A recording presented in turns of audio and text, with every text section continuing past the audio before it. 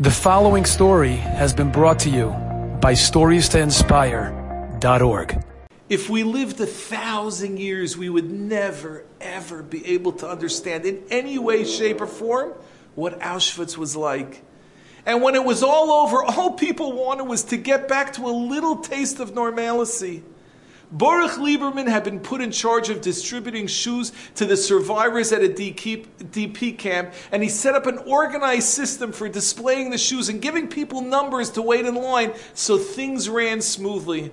About that time, he had been introduced to another survivor, Rachel Simanowitz.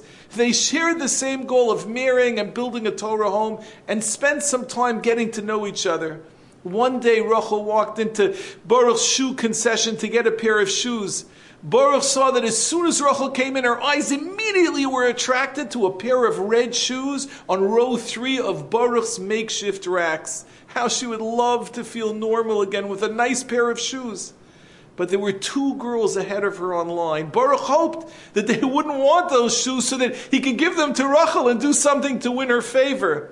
But it wasn't meant to be. One of the girls walked over to the red shoes, put her hand on them, turned to Baruch and said, "Are these available?" Baruch was heartbroken. What could he do? Say no and win Rachel's favor? But how fair was that? Why shouldn't this girl, whose turn it was and who had been through so much, not get the shoes that she deserved? She was online first. And so Baruch turned to the girl and said, "Yes, of course you could have them." When he turned back to Rachel, who was watching this whole scene unfold, she looked away and he could have sworn that she was hiding a tear. A few days later, Baruch and Rachel's next day. Baruch immediately apologized profusely for the incident to the shoes, but Rachel cut him off.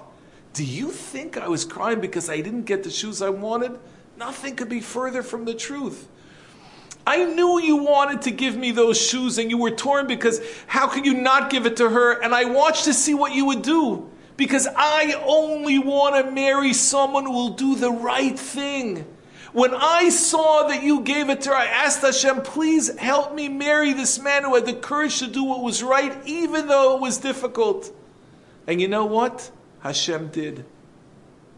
The next time you're in a situation, whether it's holding your tongue back from Lashon Hara or any other battle you have between right and wrong, do the right thing. You will never lose. Enjoyed this story? Come again. Bring a friend. StoriesToInspire.org